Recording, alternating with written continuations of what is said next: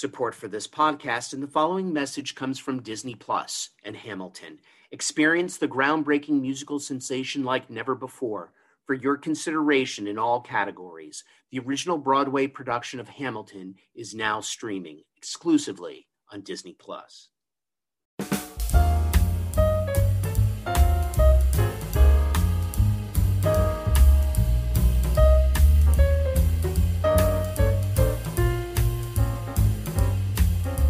In the wake of the Academy Awards being Oscars so white, this year there's a rich abundance of films about and celebrating diversity. Count Shaka King's Warner Brothers movie Judas and the Black Messiah in the mix. He's here with us today on Crew Call, along with his DP, Sean Bobbitt, to tell us about the betrayal of Black Panther Illinois boss Fred Hampton by FBI informant William Neal.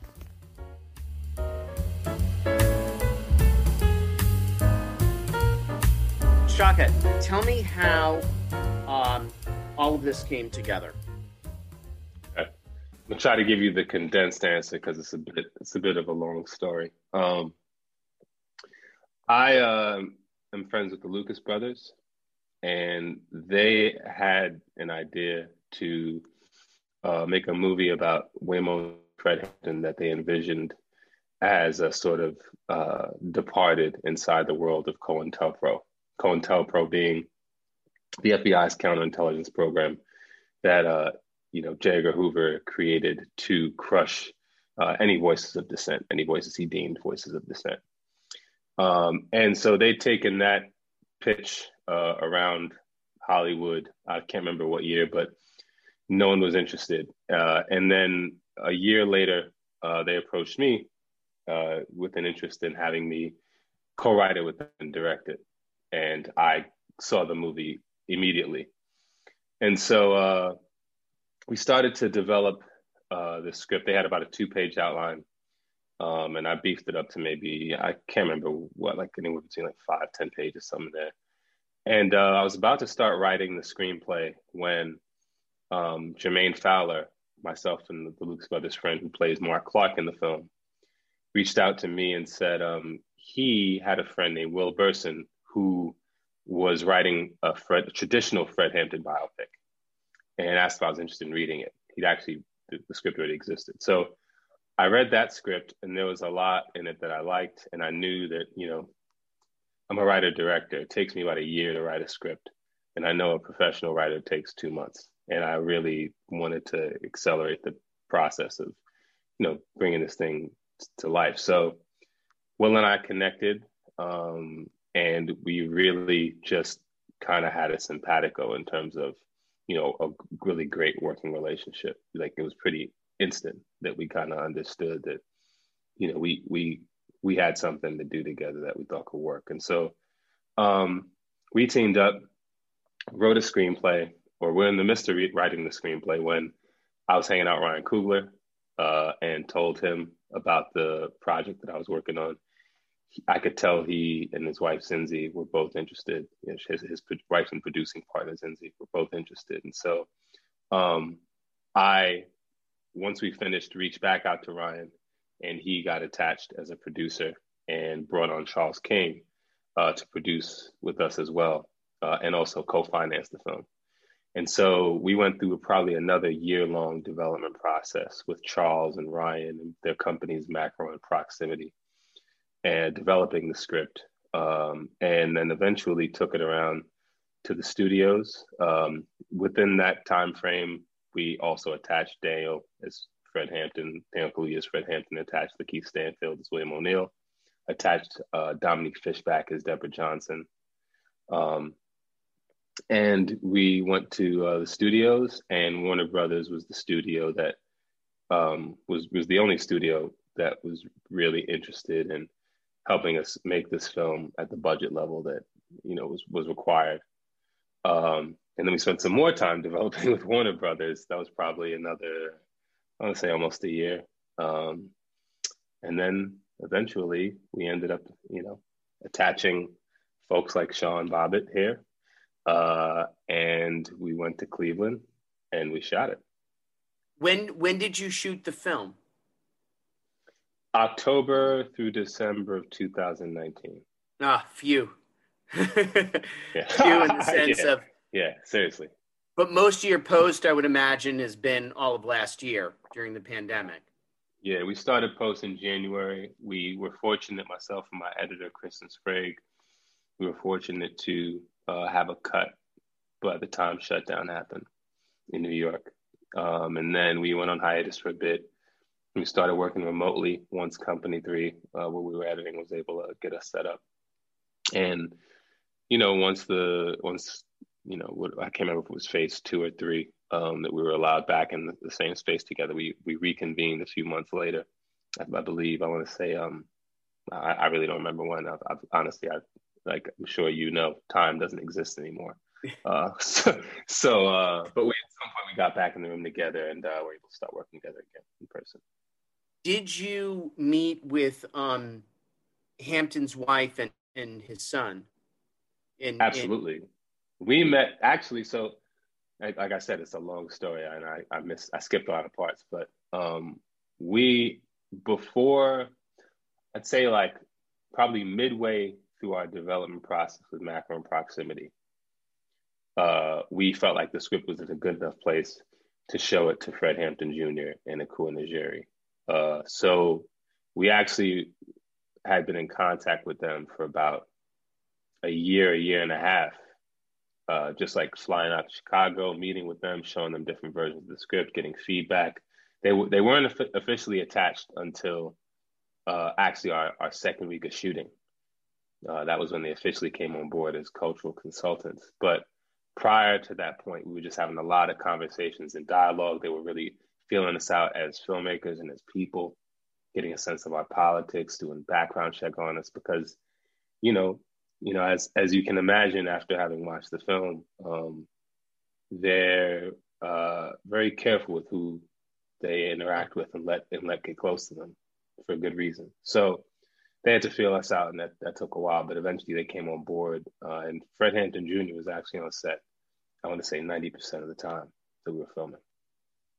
The most jarring punctuation, and I'll put a spoiler on this, is in your placard at the end about what happens to Bill. So soon after that interview he gave to PBS. Yeah. That, for those that don't know, how did you do research aside from looking at his interviews? How did you get into his side of the world? There were a few books. There's not a lot written about him. A lot of it was extrapolating and sort of trying to put myself in that position. And what you end up with is, it's a dramatization. I couldn't tell you what William O'Neill was really thinking, but the keys were the interview with Eyes on the Prize. We didn't have the full video interview initially. We just had a transcript of the full interview, but that was incredibly useful. There was a book called The Badge They're Trying to Bury, very rare book written by a cop who claims that William O'Neill blackmailed him for murder. And he talks about William O'Neill and Roy Mitchell and their relationship because he claims to have been pretty privy to, a lot of the things they were doing. There was a book written by an independent commission that looked into the assassination. And that book contains some information about William O'Neill at the trial that we found useful. There was an article in the Chicago Tribune from the time after he committed suicide. There was the assassination of Fred Hampton. They made mention of William O'Neill significantly. And I feel like there's another book that I'm not recalling that also gave us some clues. But so much of it was just, putting yourself in his headspace as much as possible. Tell me about teaming up with Sean as your DP. I mean, Sean, it's electric, and you've worked on electric movies like Widows and 12 Years a Slave. It's got such a great pace to it. I mean, like right out of the bat, tell me about working with Sean, but right out of the bat, what I love is that there is a lot of where the camera is behind, notably behind Bill. That's how we establish it. And then there are other moments. And it's just like we're following him in and around. Tell me about that. Yeah. It's funny because I'm looking at Sean. And I'm thinking, so many, like with Sean and I, it was a very just like organic, intuitive process. We had 500 photographs that were given by a friend of mine, Akeem McKenzie, production designer of Chicago, from like 1967 to 1973. And, once we got those, we looked at them and we were like, well, this is the movie, so that was a kind of Bible for us. But then it was really just a matter of us breaking down the script, and really not, it wasn't like we had any kind of hard and fast rules. We really we got very specific and went sort of scene by scene, and just thought about how the visuals could serve the narrative and the dramatic tension in each scene. And that was how we determined what we were going to do. I mean, we watched movies together prior, and we did a number of things in prep to kind of create given circumstances. But, even the idea, like I know specifically, that we introduced Bill intentionally. We were hiding his face until he gets the hat knocked off his head. And because we wanted to align you with the guys. I mean, ideally, the goal was to, trick you into thinking that he's already working for the FBI when you meet him. Because, the irony in finding out here's this guy who got in trouble with the FBI for impersonating an FBI agent, right? And so, our thinking was, well, people are going to come into this movie knowing that this is about a movie about a guy who, is an FBI informant. So if we start the movie with him dressed like how you think an FBI agent would dress, presenting himself as an FBI agent, it'd be really cool if we fool the viewer into thinking he's an FBI agent as up until the moment where the guys he's trying to shake down realize he's not an FBI agent. So that was the reason why we hit him the way we hit him. And there are other times, but it wasn't like we were like, okay, the camera's going to always be behind. It wasn't right. It wasn't, and what it was like to work with him. I mean, it was the best.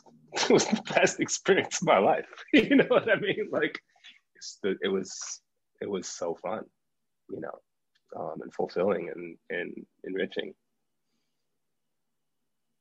Sean, tell us more about building this world. Were there certain cinematic inspirations, and there's some really rich. It feels like the the late 60s, early 70s, and it's in the greens and in the tans and everything, and it's just really in the red, and it's a very beautiful tone. Well, so much of that is production design as well, and the Shaka's photographs were really the key. And it was the colors that come out in the ectochrome and Kodachrome from that period were the colors that really echoed. With the colors that Sam Lysenko, the designer, picked up on as well. And it was very organic. Like Shaka says, there was nothing hard and fast. I mean, there were lots of ideas. For example, the camera behind O'Neill, we never wanted to show the audience what was going to happen before the actors or the characters knew. So it was always being in their space and things very being suspenseful. Yeah, it is a powerful technique, but one that also I think holds an audience, because they don't know what's going to happen any more than the characters do. So it's just a useful technique in terms of storytelling. But the overall look was something that was, decided upon over a lot of discussion and through a lot of guidance from Shaka. The thing that impressed me about Shaka when I first met him was that he knew the story and he knew the characters, and he also knew what that world was and how he wished it would look. And so, given that guidance, it's very easy to then, create that world. And all the departments were being, inspired by Shaka's ideas. And we're all collaborating very closely to create this absolute continuity, visual continuity of Chicago in the 1960s. So it's a piggyback off of that. Like, for example, you mentioned the green, right? We started to call it Panther Green at a certain point because the first location we found like that, Sam and Bill Garvey, our locations manager, they found Panther headquarters. And I remember Sam calling me, just like, this is convinced. And he was right. I mean, we walked in and we knew, we saw that green and we just all said, okay, this color, this tone here there's just something here that we have to, we have to employ this. Like that, a lot of that stuff, Cleveland was very good to us in the sense of we found so many locations that gave us almost a nice primer for the colors that we were going to use. That headquarters being one, the People's Church scene, that green came back and we were just like, that green again, it's here. When we were looking for locations for that speaker, we said, oh, of course, it has to be this place. And so you find those pieces, you have the actors and their skin tones, those rich, the wide range of browns. So you have that against that. And then you have, Charlize Antoinette Jones, our costume designer, bringing, these clothes that just highlight, and really balance those browns and these greens that were playing. So it was just like, in a lot of ways, building the plane while flying the plane, and just really being fortunate with a lot of the gifts we were given, but also being, aware that these are not gifts to reject. I was going to ask the symbolism of the green, but it all comes back. It all comes back to the Black Panthers color. Well, it wasn't so much like the Black Panthers color was actually like light blue, but the green we called it Panther Green because it was just like, it was just showing up in these locations that were important to the Panthers storyline, like headquarters and those are two, that's basically, besides the apartment, that's their space in a lot of ways, that's their home. And so for both of those locations to just have that color, it's not like we didn't do any painting of those locations, besides the set, of the apartment, there was nothing else really painted. A lot of that stuff came perfectly distressed. And then it was building a world within these spaces that were already had this amazing texture that felt like, trapped in the time warp. Support for this podcast and the following message comes from Disney Plus and Hamilton. Experience the groundbreaking musical sensation like never before. For your consideration in all categories, the original Broadway production of Hamilton is now streaming exclusively on Disney Plus. Tell me about that center shootout between where the cops instigate the Panthers and Judy is arrested. It's very riveting. Did you guys storyboard that? What was the feeling that you wanted to get, and how did you want to distinguish it from other types of movies? Similar shootouts and other types of movies. Well, I think that there were not many scenes that we did storyboard, but that was definitely one of them. As is always the case when you're doing an action sequence and there are going to be stunts and firearms, you need to know exactly what you're doing. Plus, we had a very limited amount of time on the location. the road where where it all takes place is a major thoroughfare in Cleveland, and they were very loath to close it down for for extended periods of time. So we had to have it very, very tightly choreographed so that we could get all of those different beats, on basically one day. So that kind of compressed everything for us. But I think what makes that shootout great for me is the editing, because it has been so compressed, and just the pace of it is just fantastic. It just draws you in, it holds you in. It's not too long.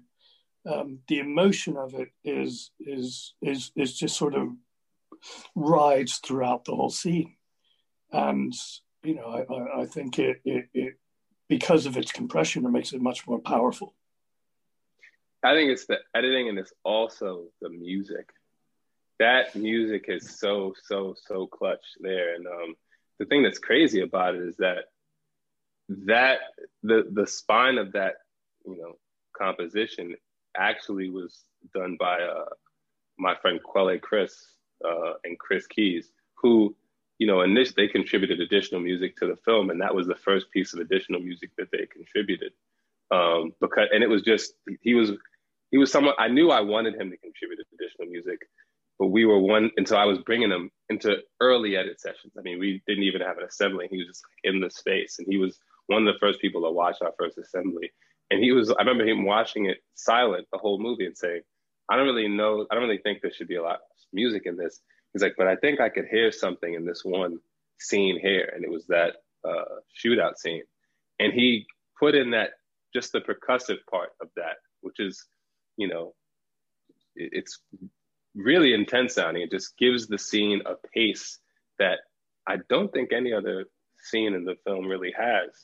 And later, once we had that, and later Mark Isham and Craig Harris added additional sounds to that. But funnily enough, it was after creating that percussive track, we decided that anytime there was, most times, not any time, but a lot of times when there was an action sequence, we'd bring back that element of the score, because it really that wasn't our vision for the score at all, really having a lot of those like hand claps and sort of these like weird click sounds. And so you hear it now at other parts of the film, and I think it gives some of those scenes, a propulsiveness that, I think helps the editing a lot. Let's talk about that finale, another intense shootout. What was key in distinguishing, it's the tragedy. What was the key in distinguishing it from the middle sequence, as far as how the cops entered? There's a bird's eye view going in between the two rooms, which only heightens the intensity. Talk about that, how you guys came to staging that. Well, I think the key part to that scene is the veracity of it. We tried to be as accurate to the reports, particularly in the trials, of the minute by minute what actually happened. And it was very important, I think, to get that as accurately as we could. And again, we did storyboard it because it was crucial. There are beats there that are historical, and to get them right was very important. And again, it was a very short period of time. The whole assault on the building and the assassination, was a couple of minutes. So it's trying to be true as well to the time, true to the injuries of the victims, and true to the horror of what happened. And I think also being true to like the emotion of being woken in bed by bullets. That was so important, that like you have to remember these people are asleep. And it's not like the police kicked open the door, and then there was it's like no warning. It just was on suddenly. You know, and in terms of like the overhead shot, for example, that was so that you could recognize that they were shooting through the living room wall to shoot into the bedroom, and then also shooting through the kitchen to shoot into the bedroom, so that you could see that they were shooting from two different directions, just to show you the intention. So much of it was showing you the intention of the state, you know, even shooting through the door. Because if you look at the court testimonies, there's some people who say that that the first shot fired from the police, they shot through the door, and some people say that they kicked open the door and then shot. But my thinking was, well, if they kick open the door and then shoot, and you see Mark Clark holding a gun, then you can say, oh, well, you can argue, oh, they were justified in shooting. So the fact that because, you know, the cops kicked open the door, they got nervous, they saw someone with a gun, they gunfire. I wanted to be very clear that there was no concern on their part that these people were armed. They knew they were unarmed, and it was a total sneak attack. So a lot of those decisions, you know, it was just around not just authenticity, but also trying, and I think throughout the film, just trying to really put the viewer in the room. It was important, especially for that scene, that you feel like you're inside that room with them as much as possible. And also, No Country for Old Men came into play with that scene too. I remember because we watched that during prep, and I remember us seeing the scene where Josh Brolin is in bed and Javier Bardem sneaking up. He's, you know, killed the guy at the front desk, and he's sneaking up the stairs, and he turns off the light in the hallway, and Josh Brolin observes his feet under the door, and we're like, oh, we're gonna steal that, you know, and we did. Now the jarring shot, the camera is on Deborah's face, and kind of in a Greek tragic moment, we kind of see he's not completely killed off screen, but he's murdered in a blurry shot behind her. Talk about that. And if you could add in Deborah's thoughts on that night. Sure. I mean, the first primary reason for me doing that was I was hyper aware that most of the people who care the most about this story are the people who are familiar with it, and for them, Fred Hampton's a hero, and they've been wanting a movie made about him for decades, right? So, and I also recognize that most of those people are Black, and in doing so, and so I recognize that, and so then I think about, okay, a lot of Black folks they have a real difficult time watching people who look like us murdered on TV. We've gotten very accustomed to seeing that daily by the state. And it's something, and so I recognize that I don't want to put this is going to be a hard enough movie to watch. That's going to be a hard enough sequence to get through. I don't want to put, my Black audience in a position where they have to watch Fred Hampton get shot in the head and see his brains blowing all over the place. That doesn't seem necessary. And it doesn't seem really fair to them. And so it was like, okay, how do I show the horror of this act without showing the gruesome violence? Well, she's like, her reaction, she's us in that moment, and she's also an amazing actress, Dominique Fishback. So I knew that I could just put the camera on her face and she would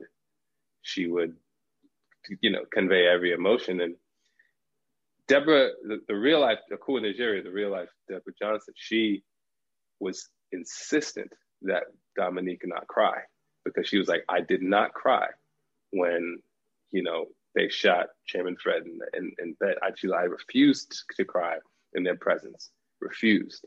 Wow. And so that was the reason why she has the reaction she has.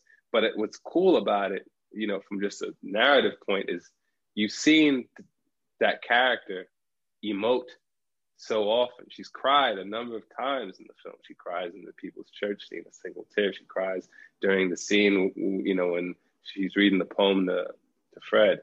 And it's really a movie in some ways. Her journey is one where, she starts out, he's like, you're not a poet. Essentially, he's like, you're not a poet. You're not a revolutionary. You're a poet, right? So he starts out this poet, becomes a revolutionary, is kind of navigating like, what does this mean to be a revolutionary? And then by the end, is a soldier, pregnant, 9 months pregnant, hopped on top of, her, soon to be husband, and tried to protect him from gunfire. That's not a normal reaction. I mean, I've heard a motorcycle backfired and I hit the floor in the middle of the night, let alone, get on top of somebody. Or like, she didn't even pull him to the floor. She shielded him. So that gives you a window into where she was at, just psychologically in that moment. So the reaction from Dominique in that moment also, I think, gives just a little bit of an arc to her, because she goes from being this like really emotional, tender child to like, a full-on soldier by the end. For both of you, what was the most challenging part of the shoot?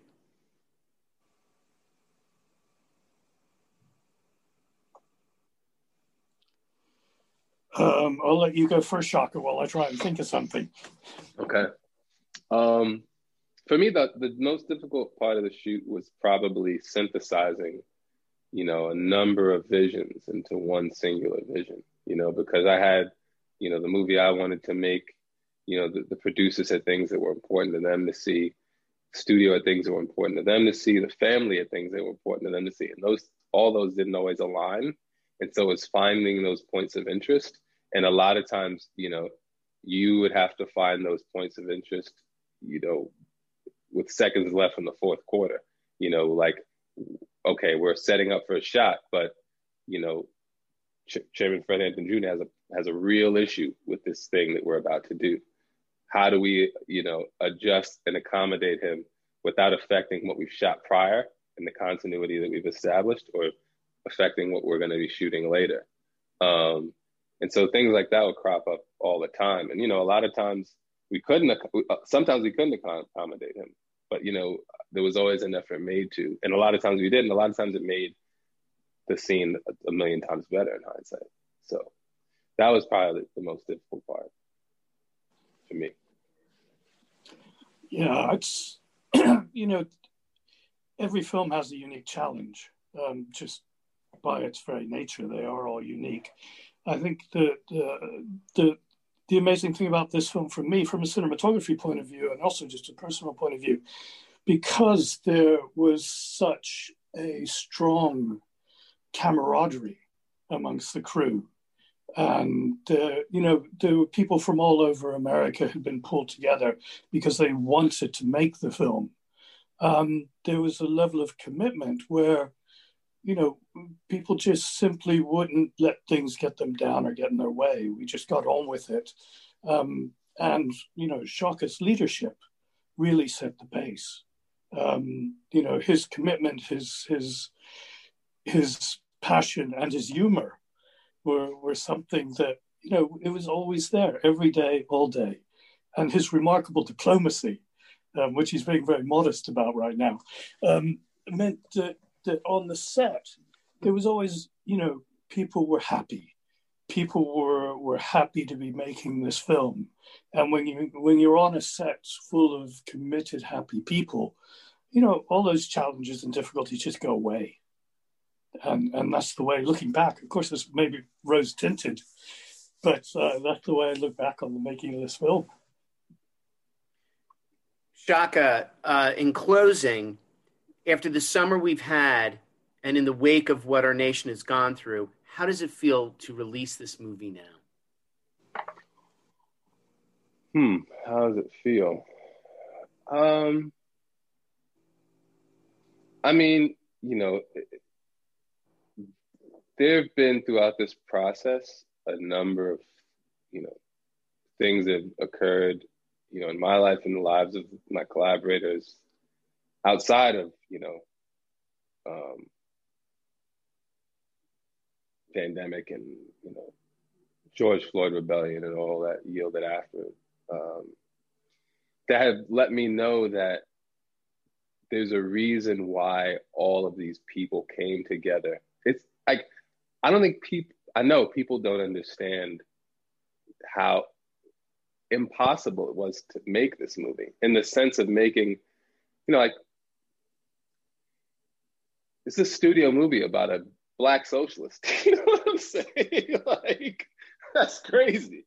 And like, it's not watered down at all, to the point where his family, which would not allow a watered down version of this film to get made, is on board, so that's like a real small hole to try to fit something through.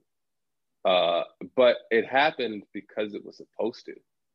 Like, I really do believe that this film was made because it was supposed to. And I think it was made when it was supposed to. And so when I look at when it's coming out, I'm like, oh, well, that's why it was made. It's clearly supposed to exist now. People have been trying to make a Fred Hampton movie for a long time. Great filmmakers, Forrest Whitaker, Antoine Fuqua, powerful, incredible filmmakers. And for whatever reason, it just wasn't the timing. Things didn't all fall into place the way that they needed to. And in this instance, they did. And I when I look at, when it's releasing, I'm like, well, that's clearly what it was meant to be,